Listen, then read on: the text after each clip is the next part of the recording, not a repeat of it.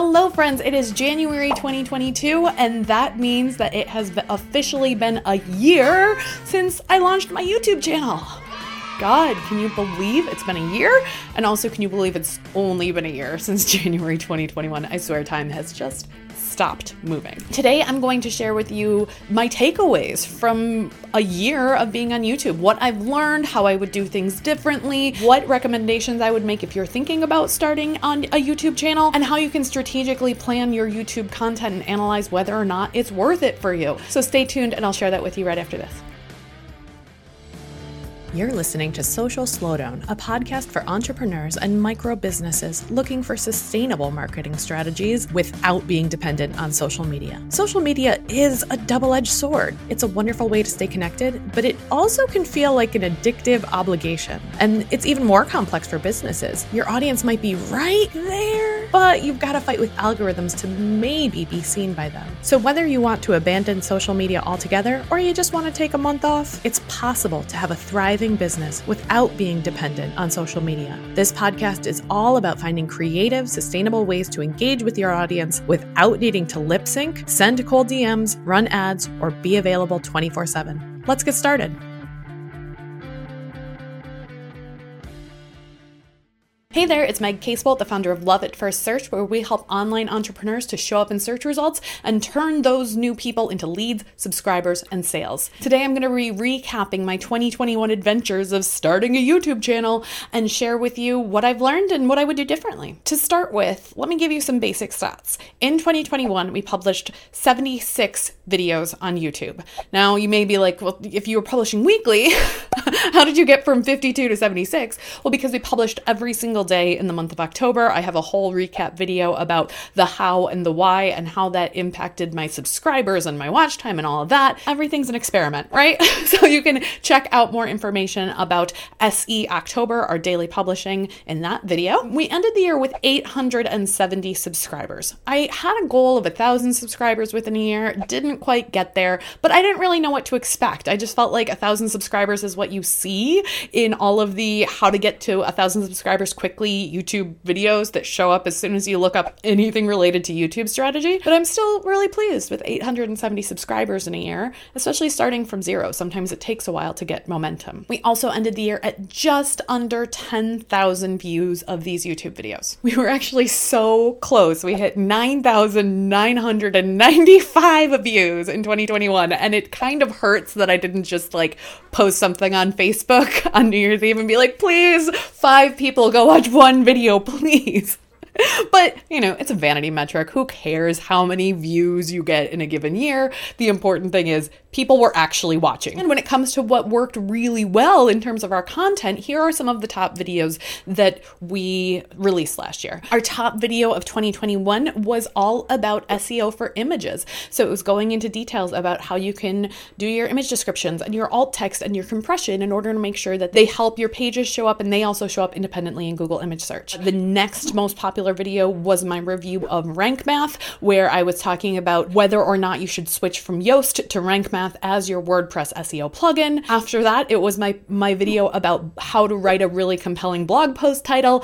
It was my second video out of the gate, so I probably should have waited a little bit on that one because my ability to talk to myself on a screen wasn't quite as solid as it is now. The sound quality of it isn't what I'm used to now, but you live and you learn. And then the other outstanding video that people loved last year was my review of the Keywords Everywhere tool as a really low-cost way to find out what keywords could potentially be for your business. If you're considering starting a YouTube channel in the future, or you already have one, but it feels really time-consuming, I do have a couple tips that can help you with how to make sure that you're producing these videos efficiently. The first recommendation that I have is to batch record. Switching between tasks is hard enough, but the true benefit of batch recording is that you only have to do your hair and makeup every once in a while. You don't have to do it every day.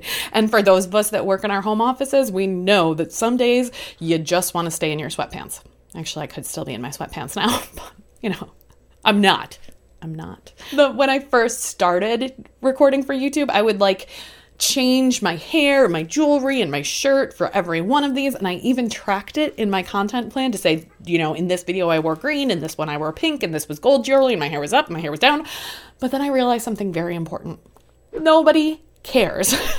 So now I usually just wear a black shirt and some fun jewelry and I start rolling. I also plan my recording days around my good hair days. So I actually planned ahead. I straightened my hair yesterday so that way I could get started and get rolling on things right away today. If I know I have a huge amount of production that I need to do, then I'll actually make an appointment at my hairstylist first thing in the morning. I'll get her first appointment and then I'll come home and record a bunch once it looks really good.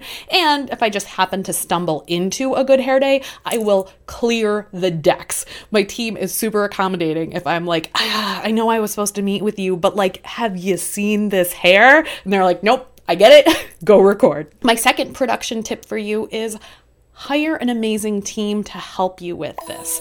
I have friends who edit their own YouTube videos, and that's totally cool if that's what they like to do. But many of my friends who are recording their own YouTube videos, that's their full-time job. They're monetized. They're getting sponsored posts. They are using YouTube as an income stream. And therefore, it makes a bit more sense for them to have more ownership over that process, especially if it's something that they do really well. For me, YouTube is not about monetization. It's a lead generation strategy. And then I need to spend the bulk of my time actually working with my clients and my students. So I have two incredible team members, Sam and Jocelyn. You guys have heard about Sam before. She takes my really random rants and turns them into clear, coherent thoughts and makes them way more entertaining to watch. And then once she's done with the video, she hands the baton to Jocelyn, who uploads the video to YouTube and writes the description and gets a transcript and writes a blog post and creates the promo images and shares it on social. So she takes it over the finish line. I absolutely 100% would not be able to create the volume of content that I do without having a team to take it from raw idea into a finished product. Before I had a team of people to help me, my goal was much smaller. I was going live once a month in a Facebook group, and then I was turning that into a blog post once a month. And if that's all you can do right now, that's okay. If you don't have a team, a monthly goal is awesome. If you decide that you want to do weekly, that could potentially lead to burnout. So make sure to set yourself goals that are reasonable and attainable based on the resources that you have. Now, I know people sometimes get stuck with the idea of, well, what would I even say in my content? And let's talk about what your content strategy for YouTube could be. Two suggestions here. One is to ABC. Always be collecting. I constantly have an idea bank going with 30 or 40 different content ideas. And my ideas come from a lot of places. I think about what I'm going to be promoting in the month ahead and want people to know about that offer that I'm going to be selling. I think about questions that people ask me in live trainings or emails, and I look at my existing keywords. I look at my Google Search Console and YouTube analytics data, and I see opportunities in there. So if you're wondering how to use a tool like Google Search Console to find content ideas, you can watch this video. Another way to make sure that your content sort of fits together in a way that makes sense to your viewers is to come up with a theme. So about every month, I will come up with a theme and then I'll find ways to connect them through cards and make sure that people know what has already been produced and what's coming. Some examples of themes that I created for last year is website platforms, whether you should be on WordPress or Squarespace for SEO. Talking about SEO plugins on WordPress, keyword research tools, how to optimize a blog post, how to do SEO for podcasts, how to plan your content. I had a couple different videos for each of those topics so that they could string together to create a coherent idea. Now, since I've been doing this for a year, I took a look at my metrics to try to figure out whether it's worth it for me to continue and how to decide how much time to invest in this. My recommendation for you here, if you're considering pursuing this or trying to continue it, is to think about what metrics matter to you. As I said, my goal is lead generation, not monetization. So comparing myself to other YouTubers who have those videos that are like, how I got monetized in 3 minutes, it's just not important to me. So I don't want to fall down this comparison loop when my goals are not the same as theirs. So instead, here are some of the things that I'm looking at when I'm evaluating whether or not my YouTube is accomplishing what I want it to. I notice intake forms. So if people are reaching out to me and joining my programs or filling out my contact form to work with me, I'm noticing if they say, yep, I've already watched your YouTube channel or I found you on YouTube. I'm noticing the click-through rate from YouTube to my website. So I look at my analytics, I look at the acquisition reports, and I say how much of my traffic was coming from YouTube to my website and how did people behave once they got there. I'm looking at the time spent on the page of people coming from YouTube versus coming from other channels and the number number of pages that they visited once they got there. I also look at when people from YouTube sign up for my email list. So I've set up a Google Analytics goal, which will tell me every time somebody sees the page that they are directed to after signing up for my email list. And Google Analytics will use that data to automatically calculate for me what percentage of people coming from YouTube sign up for my email list, what percentage of people are coming from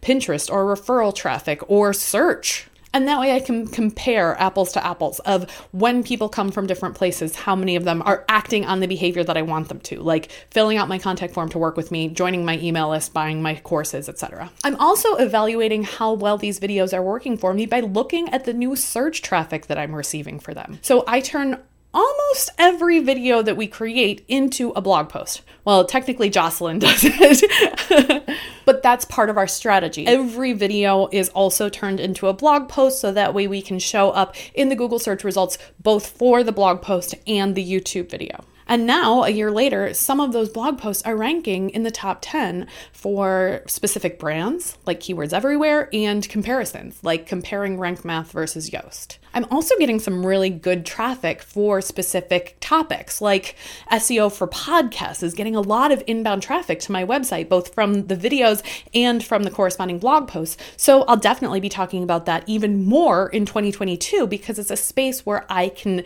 generate more leads. And the other big takeaway that I have from a year of YouTubing is that you have no idea when you're creating the content plan what's going to take off and what's going to tank. And so YouTube has been a really great place for me to test ideas, to see what shows up and people are actually looking for and what I can rank for, and to spend more time on the things that are working, like SEO for podcasts, and less time on the things that I kind of get lost in the shuffle, like content planning techniques. There's no way that you can know how people will react to things until you publish it and promote it and see what the reaction is. So this is a fun way where I can just test out ideas and see what people think about it. My overall takeaways for a year of publishing on YouTube is that this is a really long-term strategy. A year of weekly videos is not enough to make a huge dent in YouTube because it's such a huge platform. So it is something that I'm going to continue into 2022 and beyond. I know that every video that I'm creating is not standing alone in a silo, but instead it's contributing to a body of work that is letting people get to know the way that I teach and my approach to this topic and how that might be a little bit different from the way that they've learned it from other people. And it might resonate with some people, and other people don't really care for the way that I talk about things. Thank you so much for listening to the Social Slowdown podcast. If you enjoyed this episode, please subscribe or come on over to socialslowdown.com and sign up for our email list so you never miss an episode. We'd also love if you could write a review to help other small business owners find the show. You can head over to socialslowdown.com/review or grab that link in our show notes for easy access. We'll be back soon with more tips to help you market your business without being beholden to social media. Talk to you then.